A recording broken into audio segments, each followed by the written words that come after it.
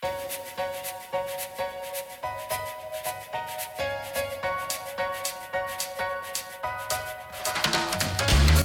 firecrackers, it's Naomi and welcome to the Firecracker Department. Hello, April. Fancy meeting you here. How's everybody doing? I'm doing okay. I have to say I've started an acting class and oh man, in times where I'm not able to practice my craft as much as I want to, it feels so good to be in class. I don't know if you're taking any classes, but even when you don't get to do the thing you need to do to feel creative like an artist, to take a class helps me by surrounding me with these amazing brains and hearts, and they're all pursuing the same sort of stuff that I'm pursuing, and it's really uplifting. I'm really enjoying it, and I realized, I feel like art in general, but acting specifically for me is so connected to the breath. And just because of the year that has been 2020, I feel like I have disconnected from my breathing a lot. And so this class is really helping me breathe more.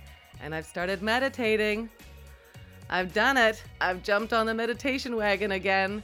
I go in and out of meditating. How do you do? Sometimes I get into a really good groove and it helps me so much, and I don't know why, but something just throws me off and I stop meditating and I've started again and I love it.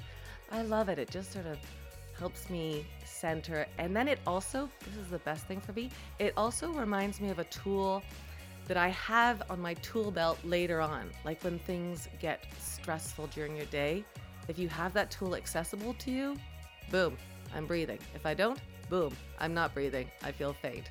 I'm going to eat chocolate. So I'm eating less chocolate when I meditate. That's my thesis. Something the Firecracker Department core team have been discussing lately is vocabulary that we use. And I have to say, this core team, they're an extraordinary group of people. And I just want to say thank you, not only to the core team, but to you, the community, because I can see everybody working to change their vocabulary, working to make sure you're being as welcoming as possible, and it's working, and it's really exciting. I'm not saying it's easy, and I'm not saying I don't make mistakes. For sure I do. I have some friends who are non-binary, and I am challenging myself to make sure I am using their pronouns properly, and I mess up. And luckily they're very forgiving, and I keep trying, and it's getting easier. So keep trying, everybody. I do have to give a shout out to one of our producers of this podcast, Sydney Nielsen, who I just adore. And they actually sent this great graphics that I'll post in our Instagram and in our socials. And it's like a gender neutral cheat sheet to have words at your fingertips to use to address groups instead of things like ladies and gentlemen, because that doesn't work anymore.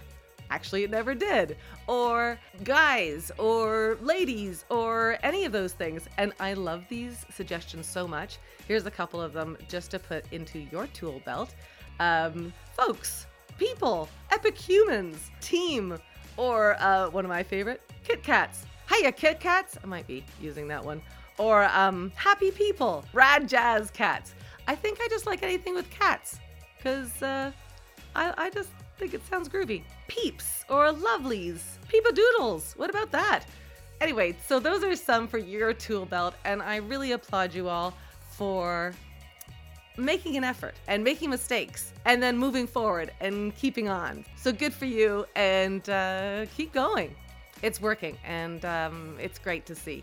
Shout out and thank you to educator and author Sylvia Duckworth for the inspiration. She credits Sarah Levine at Sarah Levine Doodles and musician Mila Jam at The Mila Jam for the inspiration.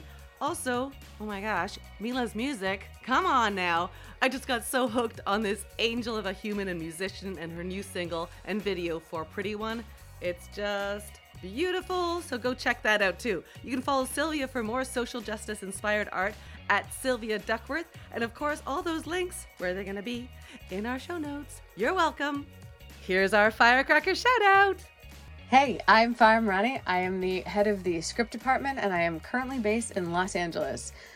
I am shouting out a very, very dear friend of mine and somebody who I've also had the incredible privilege of working alongside in many different capacities. This person is also one of our newest members of the Firecracker Department, which makes me so very happy, and that is Sedna Fiati. You can find out more about Sedna on her Instagram and Twitter at bwheelsheels, and she's going to be leading I think we have yet to decide on the actual name, but it's essentially the social justice department doing all kinds of amazing work as it relates to diversity and inclusion, representation, anti-oppression, anti-harassment, everything to do with what we need to see more in this world. And I am so thrilled and I am so excited to have her be a part of this group. That's my Firecracker shout out. Right? I love those two so much, Sedna, Farah. Oh boy, what was my world before Farah and Sedna came into it? I don't even know. I don't want to know because they have changed my world for the better, and I'm just lucky to be on a team with those two. They're extraordinary people. They're extraordinary Kit Kats. There, I said it. I used it. Boom. All right. It's Firecracker Spotlight time. We have a brand new Real Women's Network Creator Spotlight for you. Now, we partner with Real Women's Network, which is a new online streaming service that showcases women filmmakers and content creators. I get to sit down with one of the creators featured on the platform each month. You can go stream their shows on their platform, realwomensnetwork.com, and then listen to the podcast. It's like getting a full meal deal. I've spoken with Crystal Chappelle, one of the co-founders of Real Women's Network.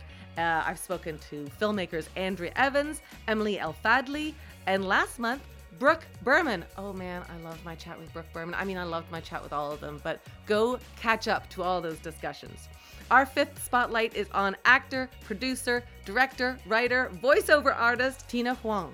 Tina was born in Dallas, raised in New York City, and earned her BFA from NYU Tisch School of the Arts in directing, acting, and design. Oh my gosh, she's been in your favorite shows, including longtime roles like her role on Days of Our Lives and The Bold and the Beautiful, to Grey's Anatomy. Yeah, Arrow, Shameless, The Office, Criminal Minds. Oh my gosh, so much.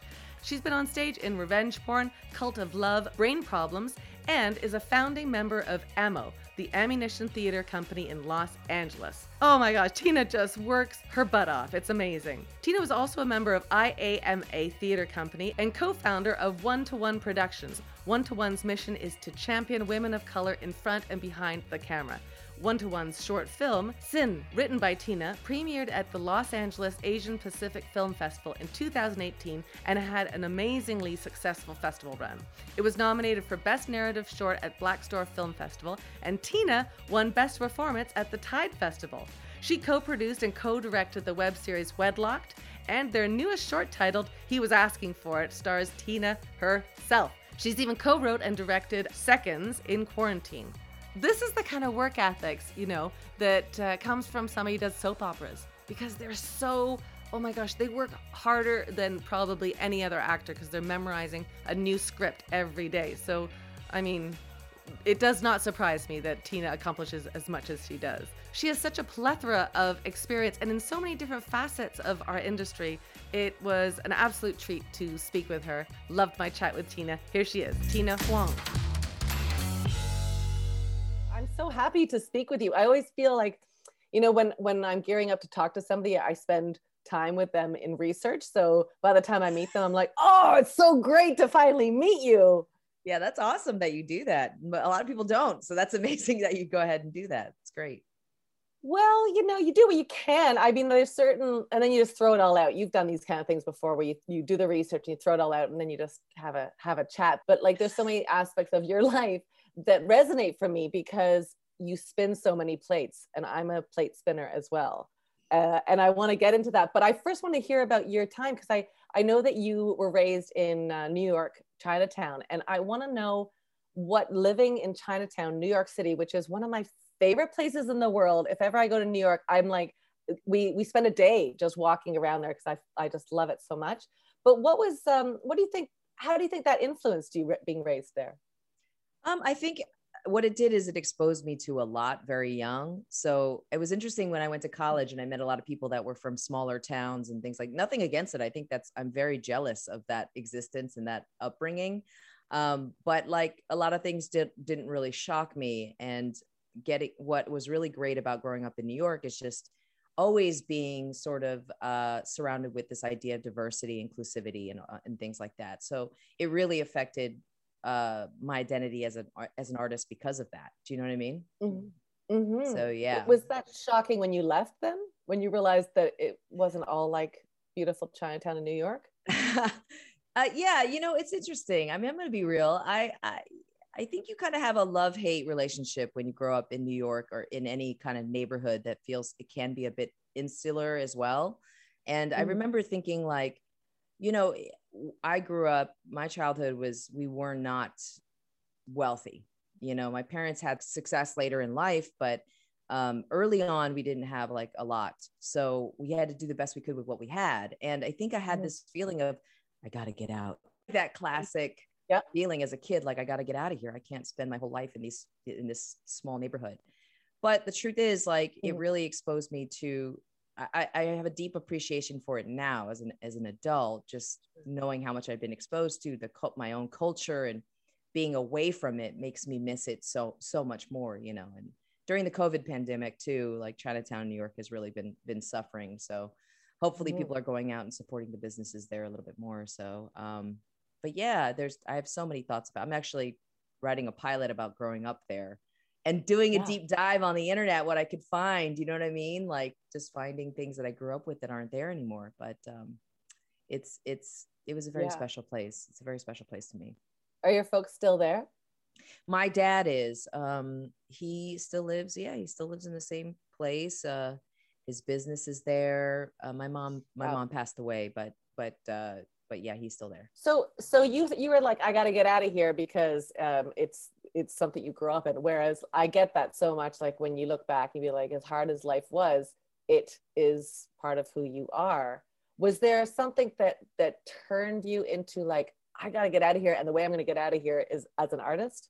Yeah, I think that's a big part of it. I think being an artist really expands, being exposed to art and getting that. I had a teacher in junior high school who believed in me as a visual artist. I was a painter and drawer and, drew things, but my family really traditional, they're immigrants, they really wanted me to be a doctor or a lawyer. And, the classic things where I could secure a future for myself. But what I saw was, being an artist just opens your worldview so much and created for me a sense of empathy for others going through. So it wasn't like, oh, poor me, I have a hard life or a hard childhood. It's like many people do, and people need to know these stories. And so, because I know you went to a performing arts school. I did. So you were like into the arts early. Like, I mean, some people kind of find the arts later in their 20s, but you were like, no, this is my vision. I'm one track. Is that how it worked? Yeah, it's kind of amazing when I think back on it, because I think as a little kid, I just, I was a latchkey kid. Both my parents worked, and I, just watched a lot of television and didn't really see a reflection of myself on it. Right. And I think I just felt this, like, I just was compelled to in this idea of storytelling in some way, shape, or form. And my parents didn't want me to go to an art high school. They didn't. Of course not. What parent does? What parents like, please grow up to be an actor, please. Right. No, they wanted me to go to one of the science high schools. But I'm really glad I went to LaGuardia and got exposed to that pretty young. So I was like a little kid, just, I don't know if you know, but just growing up in New York, you do travel a lot at a young age by subway and walk everywhere.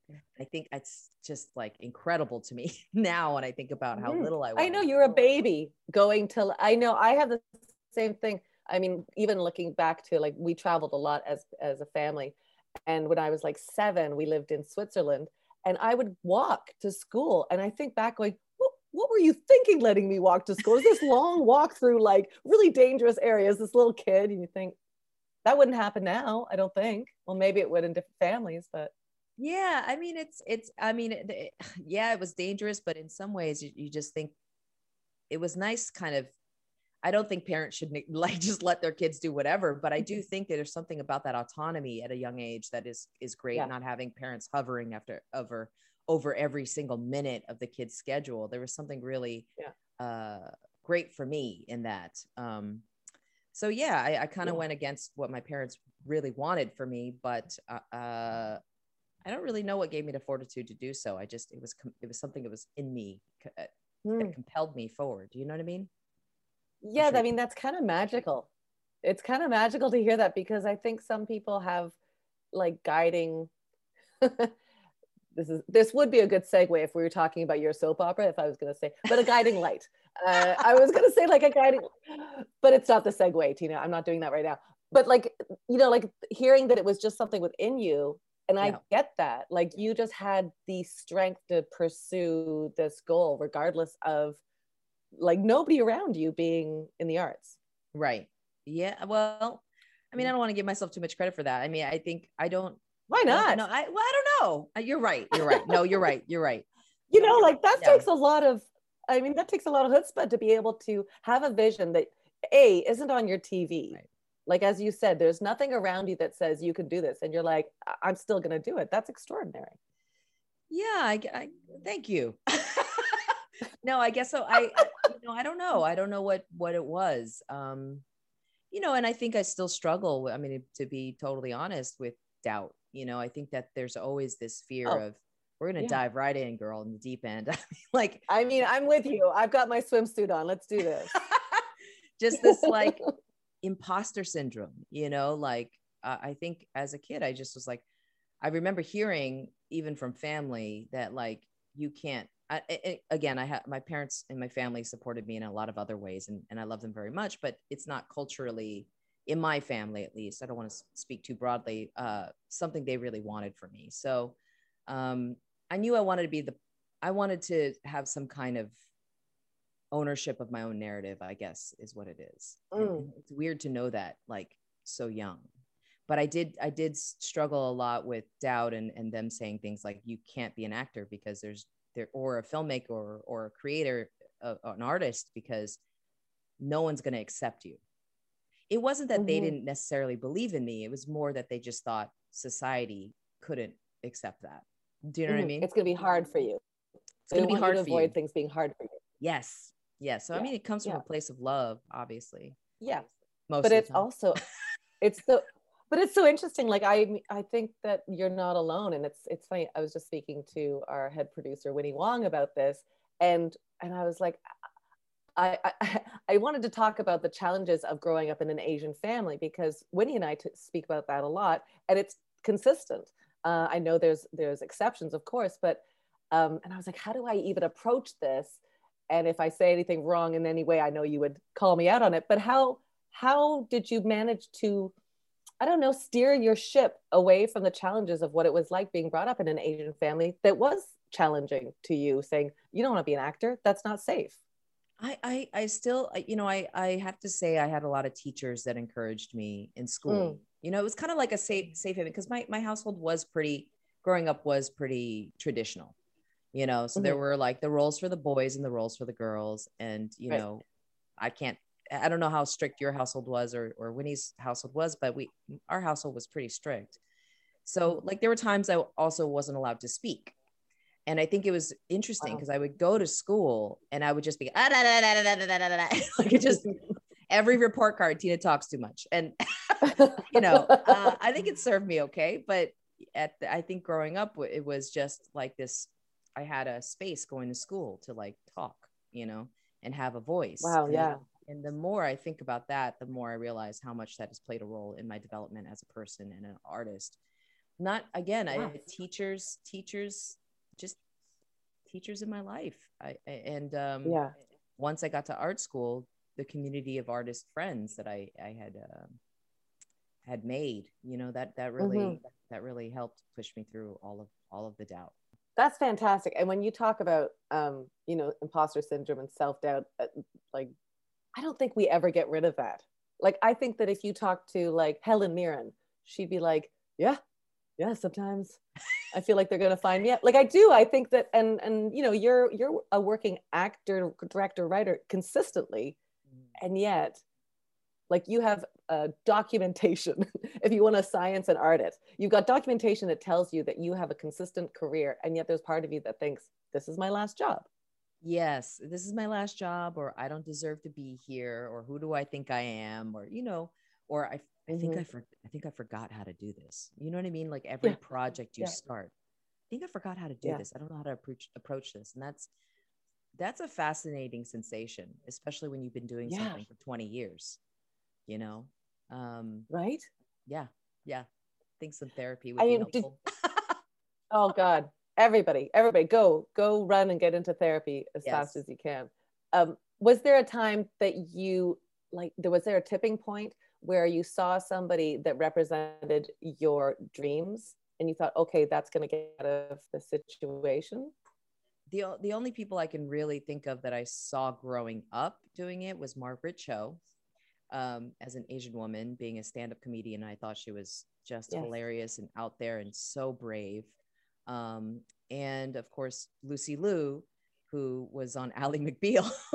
So I got those two examples, and I thought, I was already a teenager at that point, but seeing that it was possible was encouraging to me. And it wasn't really about getting out of my neighborhood or the circumstance. It was much more about breaking out of my own mental prison, about like what my, just breaking out of my own limitations that I've had to accept that I was setting for myself. And I still do it to this day, right?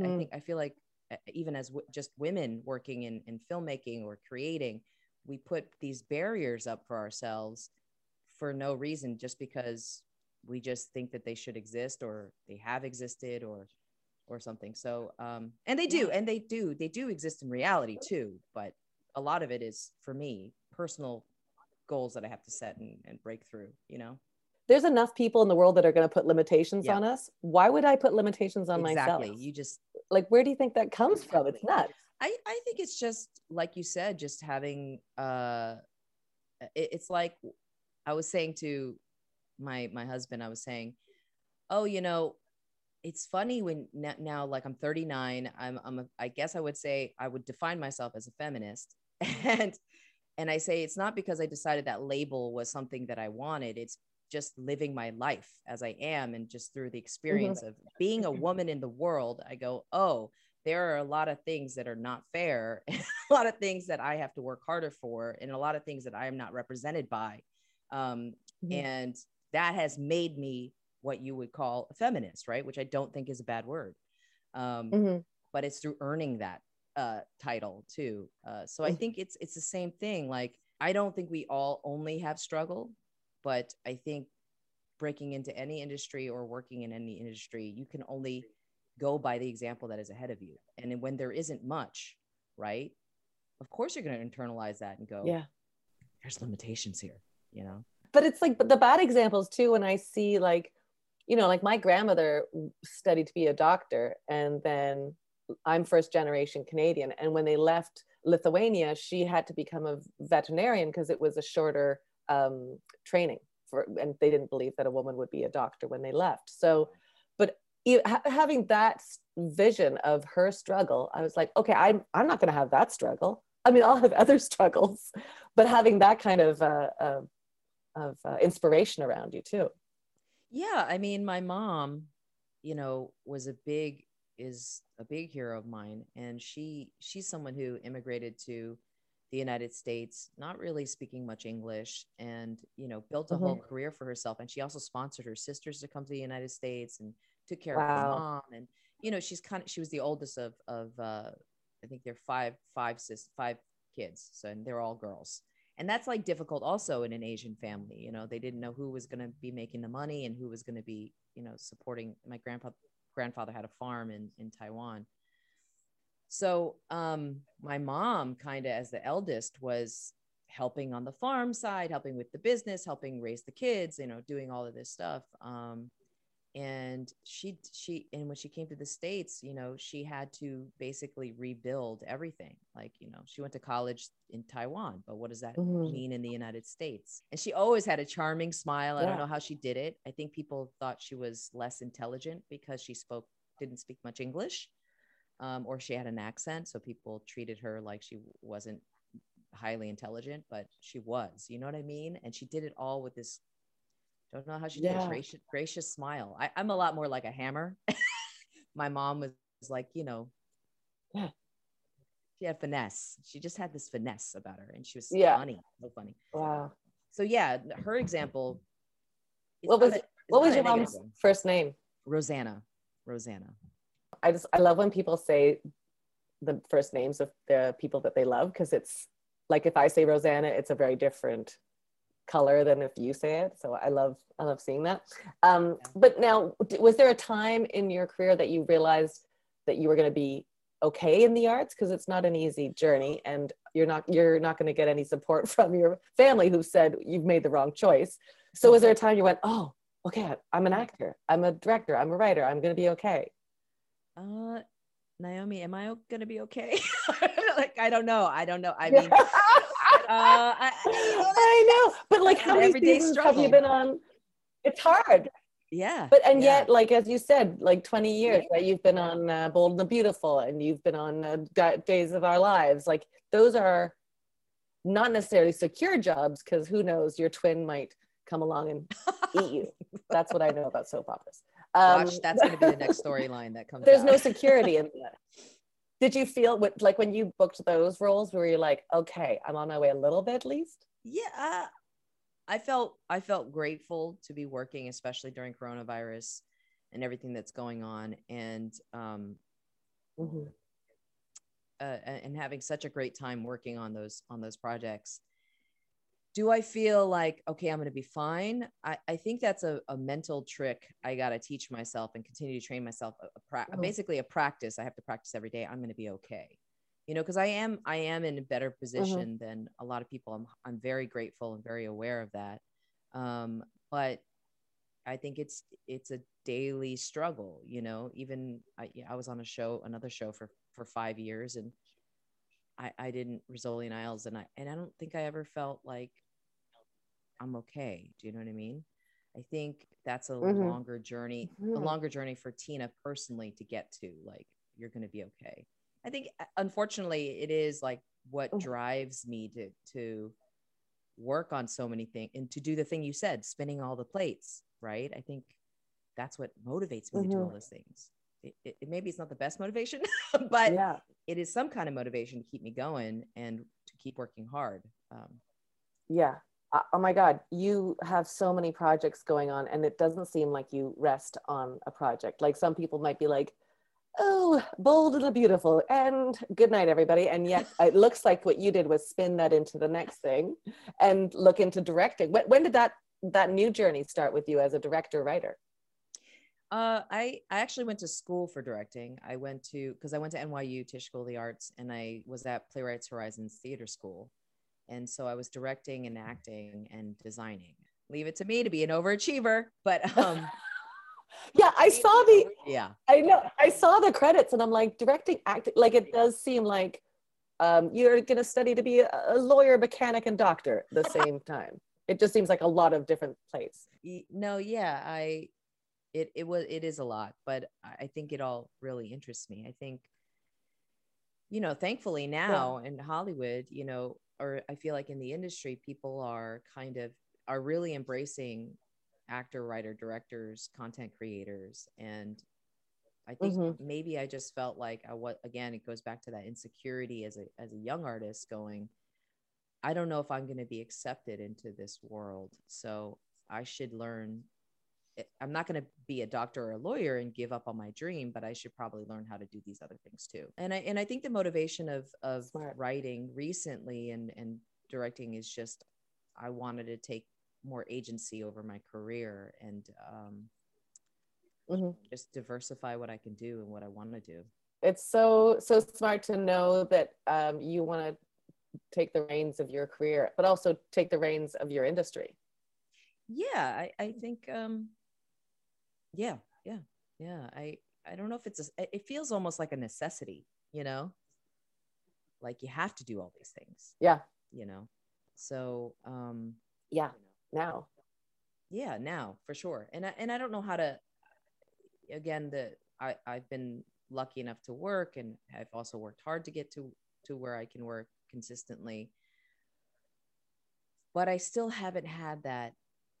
It is kind of like being an addict, you know, acting or creating art. It's like I still haven't had that thing where I feel like, ooh, I scratched that itch so good, or like, you know, oh, that's the thing. I can show my peers that I'm worthy of being here. You know what I mean? Or like I've deeply, profoundly touched something that I want to express as an artist. I still haven't had that thing yet, right? So I'm searching for it. And I think that quest is like the creation part.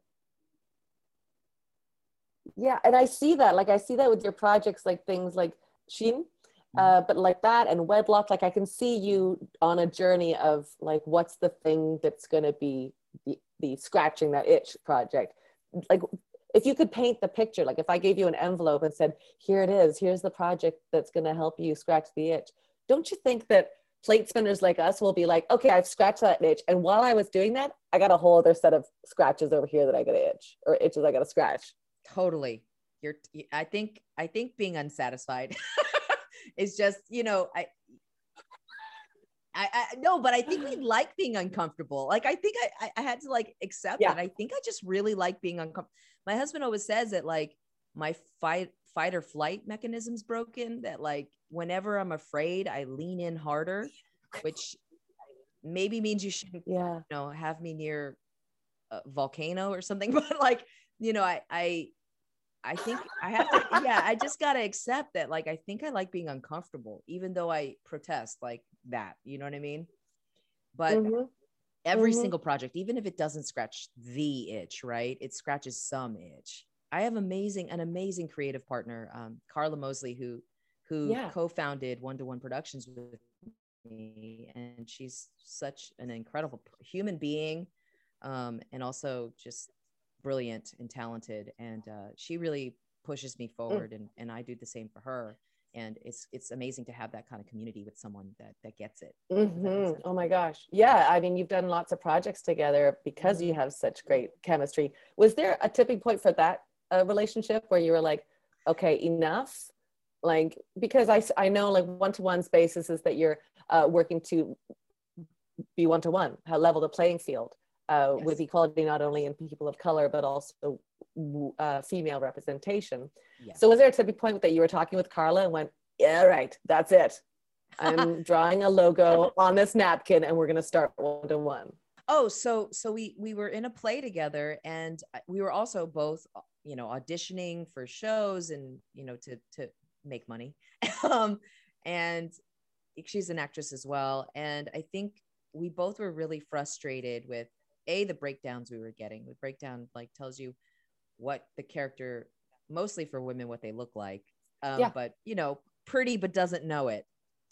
She's also a paleontologist, you know, like stuff like that I think just made us laugh. And also, it just like frustrated us, you know. It was like, oh, she must be really gorgeous, but so humble, and also a genius, you know.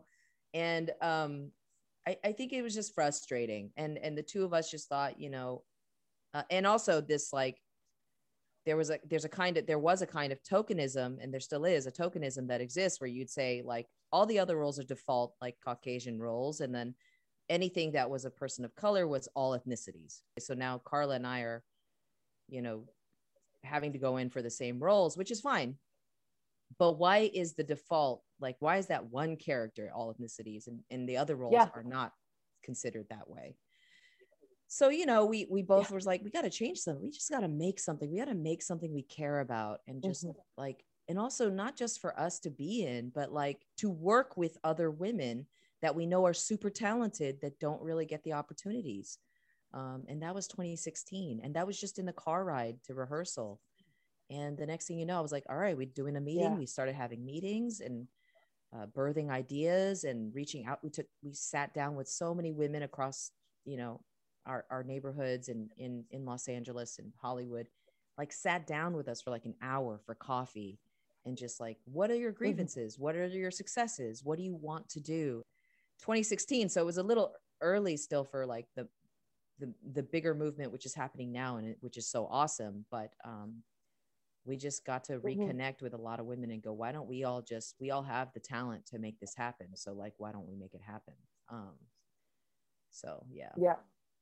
So I mean, you were, you know, that whole movement, I feel like that the movement was there for so long, but it was more of an awakening. Like when George Floyd got murdered, it was an awakening. It wasn't like, oh, there's a new movement at foot. Like that's been ongoing.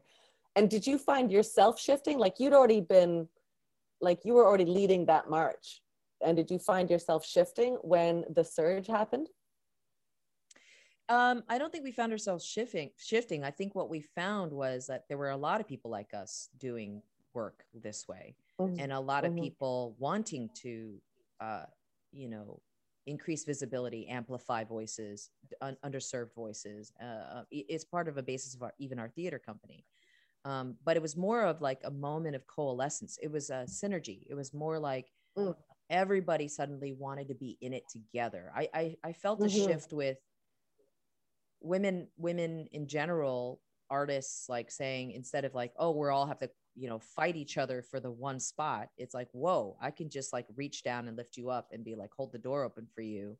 You know, there's more than one spot. Like we've been given this mentality of scarcity. I don't know how, if I'm pronouncing it right. But I like scarcity because it has a scar in it. That I don't mind that at all. Well, okay, fine. The mentality of scarcity, you know, like this idea that is only room for one of us or two of us, but we're not each other's competition. We're each other's community.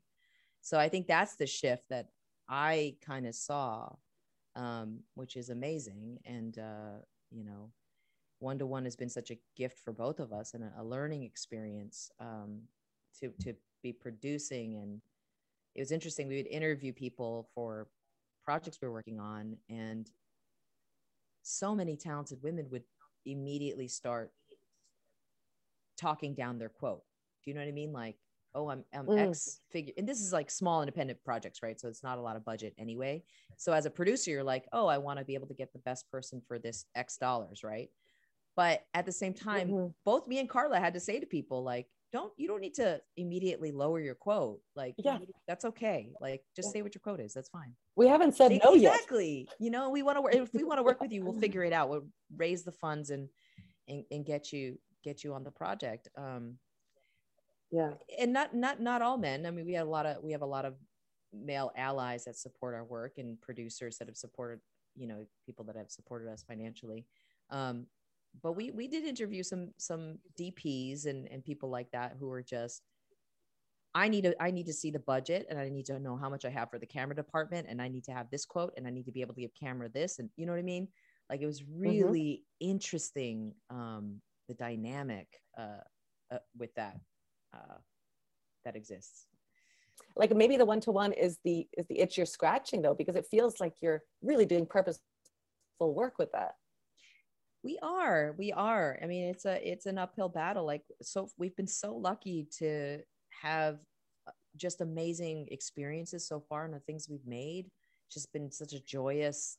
Each project has been so joyous, but you know, it's hard to raise money. It's, as you know, it's hard to make things happen. It's hard to sustain ourselves. So we're still figuring it out, especially, you know, after COVID, we've kind of taken a long break.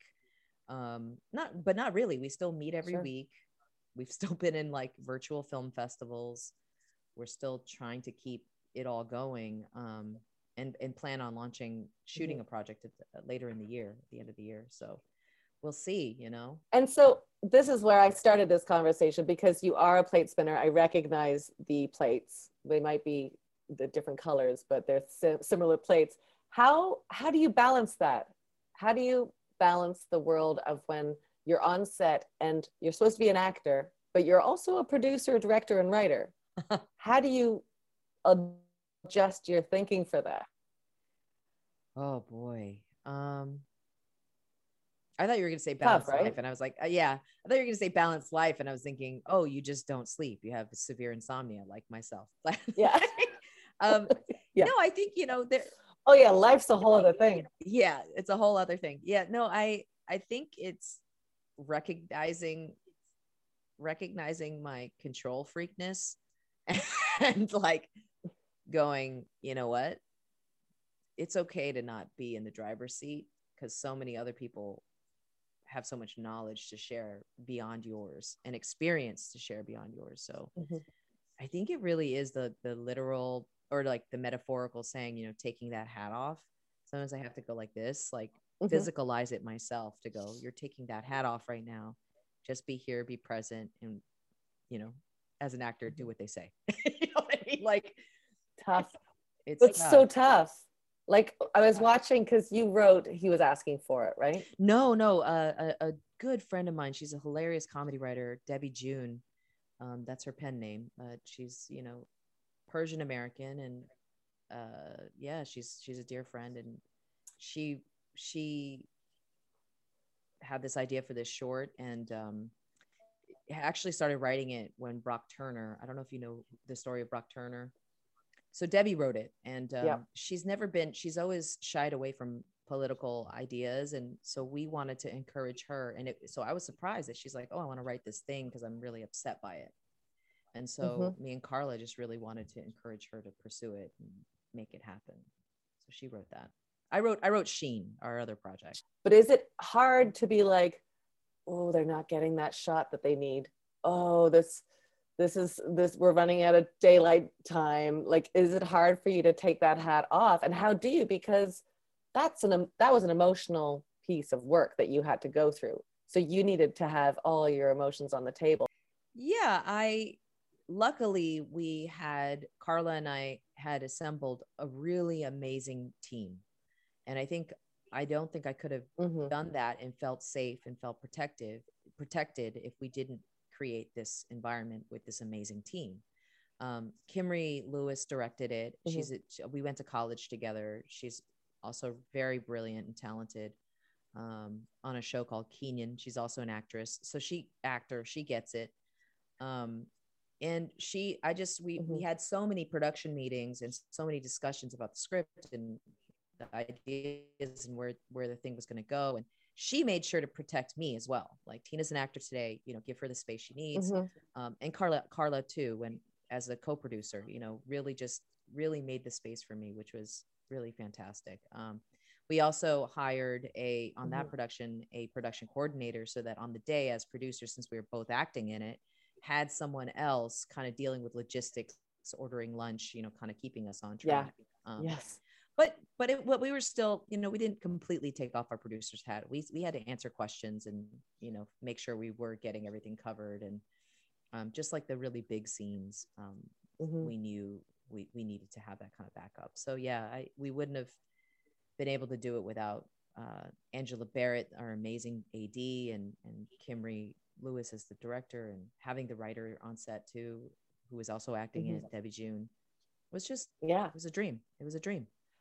Yeah. Maybe we're in a time now that we have to just accept that we're all wearing multitude of hats and get used to that focus split. Yeah, and knowing when you can, like, even Sheen, you know, I wrote that, and it's a very personal piece. It's based loosely, well, a lot on my experience with my mother when she passed away. And people often ask me why I didn't direct it, because it's so personal. And Disha Deshawn, who's an amazing woman, amazing director, very talented. She did an amazing job. I trusted her. It's because I was so close to it. And sometimes you think you know the answers, but you really might not. Do you know what I mean? And so there's this weird push and pull on set or creating your own work, where it's a push and pull of, I know what needs to get done. I know how it needs to get done, but the whole point is collaboration, because someone might have a better way or a more interesting way or an interesting perspective. So creating that space, I mean, it's the nature of collaboration, and I love it. I love collaborating. So I guess the egoistic side of me is like, yeah, I want to take control. But the other side is like, this is going to be so much better with everyone else that we have here if they have a voice. And I just like sit for a second, you know? Yeah. I mean, especially for something like Sheen, that is so personal. Was that hard to expose that part of your heart with Sheen then? Because it was so close to you. Yeah. I was definitely I was in a lot of pain leading up to writing Sheen. And it wasn't that long after I had lost my mother that I started writing it. I don't know what happened. I had a dream. Then I woke up and I was like, I have to start writing this. And I remember somewhere halfway through, I told Carla about it, and she was like, "This should be our first project for One to One." And I said, "Who wants to hear about this sad stuff that I'm going through? Like, it feels so." And this is the other part of my brain that we were just talking about, where you cut yourself down. But I was like, nobody wants to hear about this. Everybody wants to laugh. Nobody wants to, you know what I mean? Like, nobody cares about my story. Why would anyone care about this? It's so vain. I thought it was vain. And and she just encouraged me, and we found and we brought Disha into the project, and they both really, and our DP, my DP Chris Lowe, who is an NYU graduate and an amazing cinematographer, he and director, they all just kept pushing me forward and maybe saw something that I really couldn't see except for my grief. Yeah, they just pushed me along. They really believed in me, and that's sometimes you need someone, even through the bad drafts of the thing, and yeah, I think the hard part was like wondering if I was exploiting my mom and my experience, if I was going to hurt my other family members by telling the story. I think, like, especially with what we were talking about being from a traditional family or an Asian family, the big thing was like, I didn't want to disappoint or expose family stuff. Or, there was a lot of things, like I said, oh my God, I can't tell the story till everyone's dead. You know what I mean? Like, just like, it's scary. It's really scary. It's really, really scary. Yeah. But I had like an amazing group of people behind me that just believed in it and believed in me. And on the day, we lost the day of shooting. We lost the location the day before. A 4-day shoot turned into a 3-day shoot, or was it a 3-day shoot turned into a 2-day shoot? Carla would remember. But it was a lot of that stuff. So, but luckily, again, I had people like Carla and Disha on set to when the moments came, protected those moments for me. Working with women is really great. Yeah. Tell me, what do you find different about that? In the experience in my projects is like, there's a much different approach in terms of giving space for collaboration, and also not necessarily about knowing that we got the product, but knowing that we lived through the process. There's never been anyone yelling about losing light. There's never been anyone yelling about, we got to get the shot. There's not like, just like, there's just it seems like a lot more empathy and compassion happening. And I think for the stories we particularly told in the last few shorts, that was necessary. Yeah. Does that make sense? Yeah, I agree. 100% it does. I think you're absolutely right. And looking back to Sheen, did you have any regrets? Are you happy with how it was portrayed? Because I know what you said about like people need to laugh, but I think they need stories like that too, because it is so relatable. And I can imagine it was very painful for you to go through the process of putting that out there. Yeah, I don't regret it, because I don't regret anything about that, because once it was in the festivals and going and seeing it with live audiences and doing the Q&As, so many people could relate to it, and so many people were touched by it.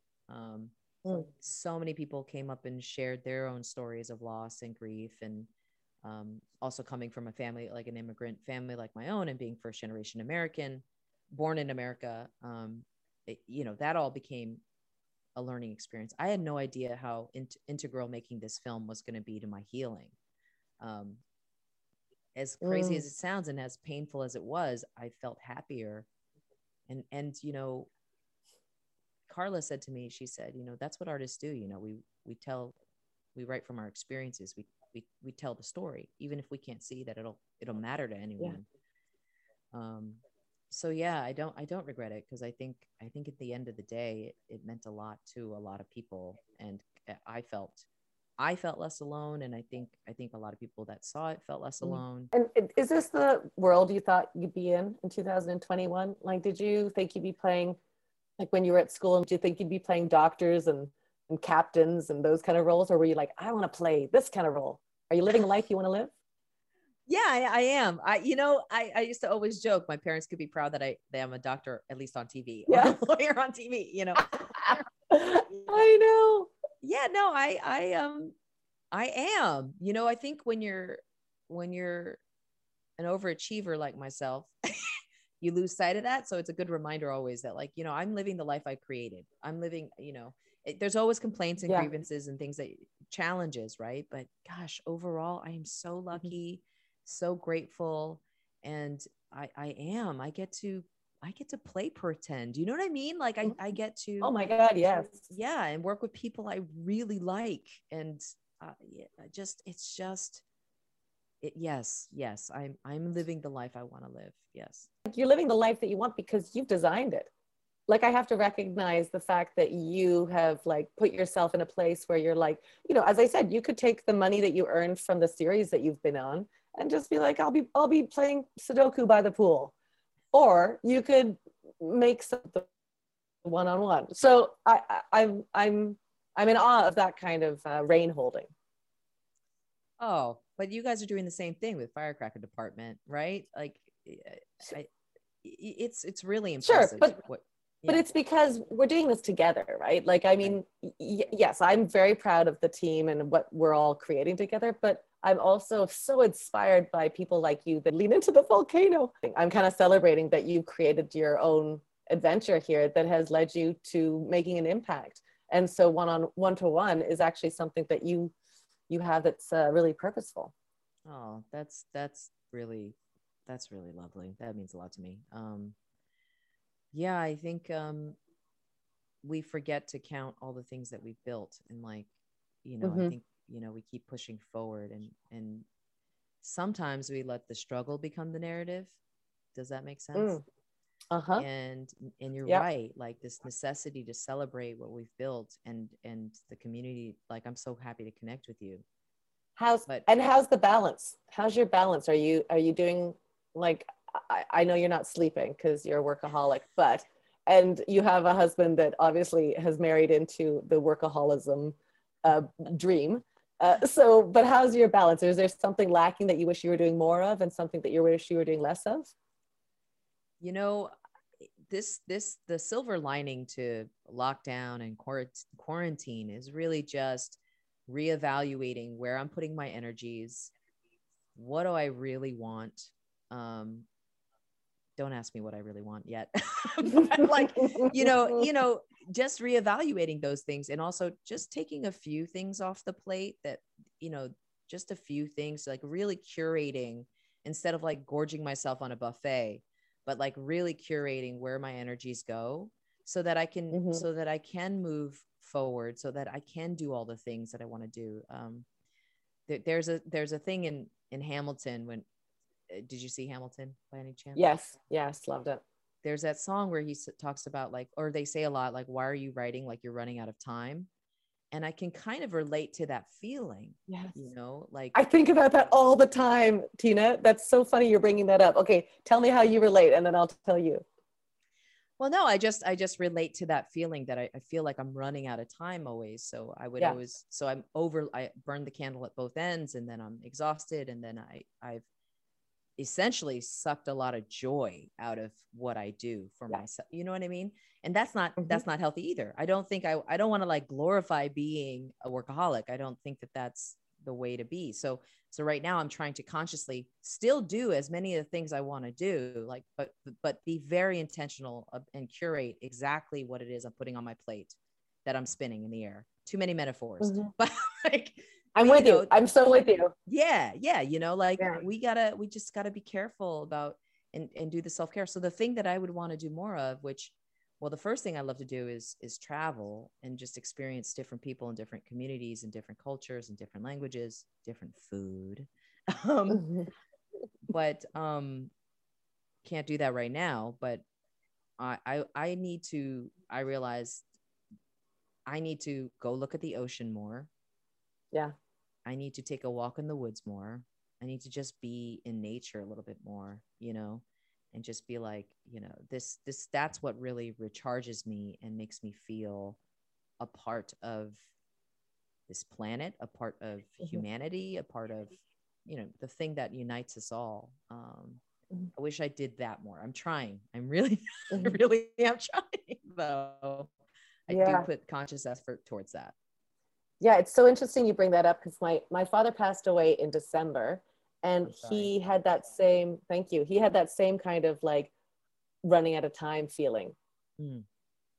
And I think I know that drives me in a way to make sure that I'm doing the things that need to be done, but it's also exhausting. Yeah. I think there's a thing about like, again, like this idea that struggle becomes our narrative, but I don't want that to be true. You know what I mean? Like, and just like knowing the difference of when you need to put some gas in the, put your foot on the gas, and when you need to like just ease up a little bit on the throttle, or like, just don't push it, don't pump so hard. But I do have that feeling. I think part of it is being a woman of color and an actress. I like to say actor, but I guess some people wonder why I say actor, but you don't say doctoress. So no, it's what you want. Yeah. You're your own boss. It's what I'm my own I'm my own boss. But yeah, no, there's this artificial timeline. I think there's a lot of pressure to be a young, bright thing, to be a young genius. There's all these 30 under 30 lists. There's all these, and I think we should celebrate youth and celebrate people that are creating in their youth. But, there are a multitude of people that either generationally or the timing wasn't right, or they're before their time or whatever, there isn't that opportunity to feel that. So I think there is this idea that you have a shelf life. And if you're not creating something brilliant when you're 20, then you're never going to be brilliant. And I don't know. I think I'm buying more and more into this. As humans, we're like, we just get better, like with time, experience, emotional maturity, like a wine, like a good Cabernet.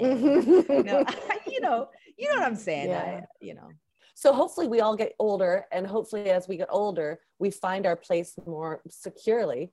And I don't know. I think nature's a really smart thing to bring up. I think people like you and I will die leaving a list of things we still want to do, and I think that's just part of it, right?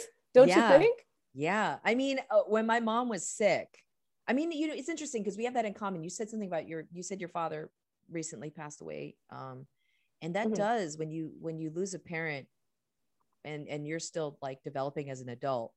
I know I said I'm 39, but I'm still developing as an adult. I haven't figured it all out. Still. Yeah. I get it. And losing her was major. Like, it was kind of this earth-shattering thing where I was like, what did she not do in her life that I know that she would have wanted to do? She always wanted to see Hong Kong. So I'm like, do I take some of her ashes to Hong Kong? She always wanted to. There's so many things, like, be madly in love, do, travel, just so much. But I made a bucket list while she was sick, and I started doing them, and I was dragging some friends on for some awesome courage, but like, they all are like, why is there something you need to tell us? Like, why are you doing a bucket list? Like, are you okay? And I'm like, no, I'm fine. I just realized I don't understand the concept of waiting till you're like really, really old or about to die to accomplish the things on your bucket list. I realized I was letting so much of my life pass by trying to achieve something rather than making something of the time I do have. So, I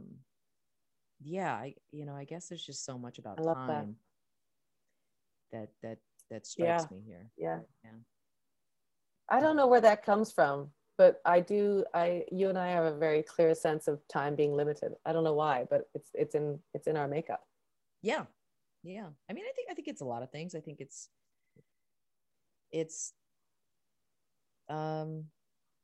I think a lot of it is societal, but you can reclaim those limitations about time and what they say about the time you have left and go, no, I understand I have a limited amount of time.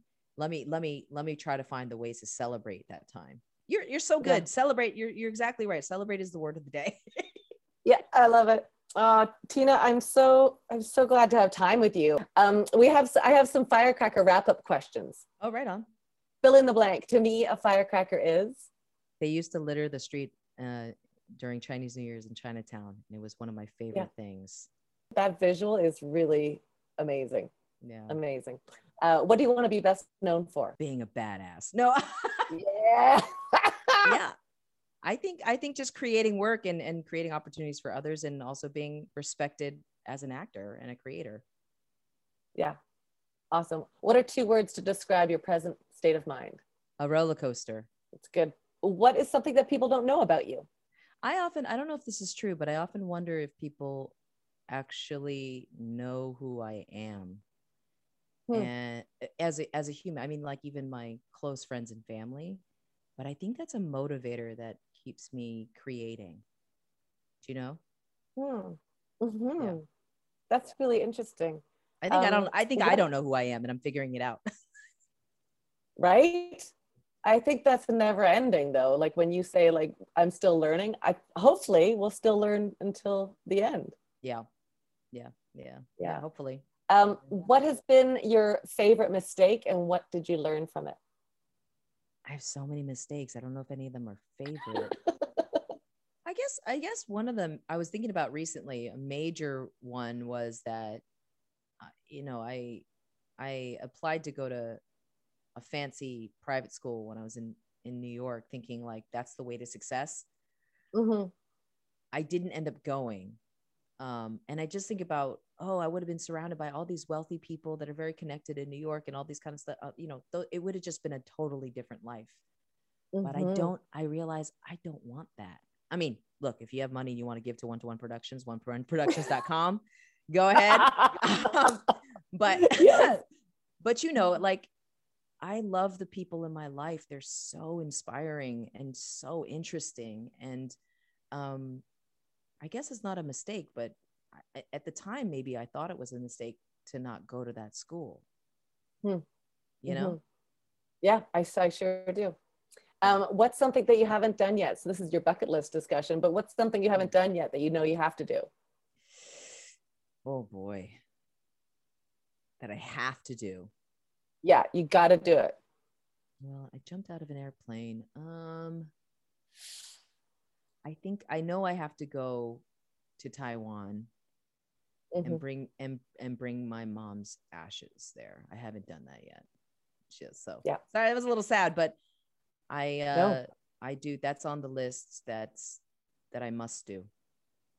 Yeah, I got that too. I'm like on a journey to Lithuania at some point. Same sort of thing. We'll blog about it or something. We'll share the different. We should. Like, that's actually kind of an interesting idea, because I feel like we're a bunch of children carrying our parents' ashes until we can take them back to the country that they were born in. Yes. I mean, I was thinking about just like taking little bits of her ashes. Yeah, probably would be okay, like to different parts. I'm not going to take all of it. Yeah. I'm going to take some to England, some to my brother gets some. I get a little bit. Yeah, she's also going to spread herself then. Yeah. You're going to make her be an overachiever as well. I'm going to. Yeah. I think I want to. I just want to take her to places she always wanted to go. I apparently you need a license to do that, but I think I have a little card that says I can do that. But I think you need a little card. I think you're right. Yeah, you need a little card. But also, who's gonna find out if it's like talcum powder that you put on your face or a little bit of mum? True that. Put it in your toiletry bag and you're all set. But yeah, like I would actually be really cool if we did do these trips and we did share experiences, because I think I've only been to Taiwan when I was like 14 once. So I want to go back and like experience it as an adult and see how much I can dig up about my family too, because I don't know about you, but my family did not like to talk about the past. Did not like to talk about it. Yeah. We have some interesting background as well, but I'm curious 100%. Yeah. So there we go. We got a project together, Tina. Yes, there we go. Now we have to see each other.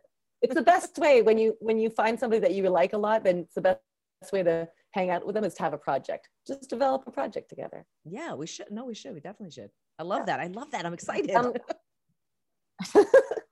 What is so we've spent, I always love like sort of paying it forward a little bit.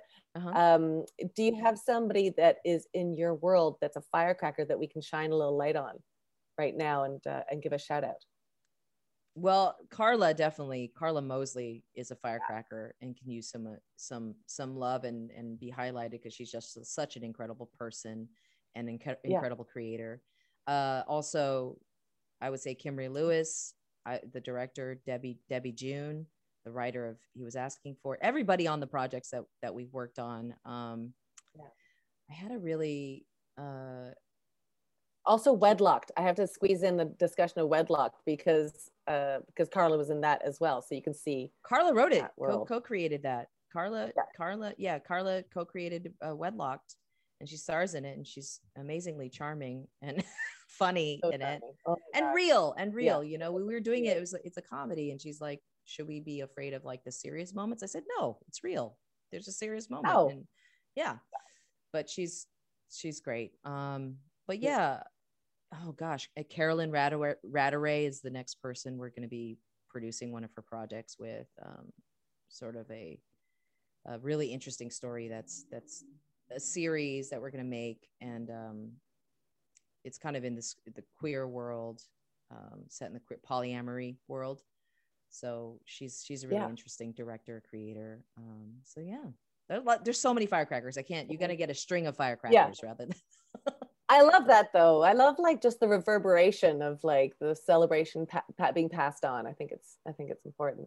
My final question is advice you would have given to your younger self. Oh man, focus on your fans. You know, take it easy on yourself. Yeah, take it easy. You know. Yeah, focus on your fans is a really good one. Yeah, like surround yourself with fans. Don't get drawn in towards like folks that are jerks. Yeah, for sure. And also don't be stingy with being a champion for others. Like it comes back around, like give and support and shout people out. And, you know, and it's just so rewarding on so many levels. So all of those things, focus on your fans and be fans of others. Well, that's a lovely segue because I am a huge fan of yours. I am such a huge fan. I feel like I've just had this, like, I don't know, like a honeymoon with you. I feel like I watched you on screen. I saw your work as a director, as a writer, and now I got to speak with you. And I've just enjoyed all aspects of you. Thank you. I really love this too. Thank you so much.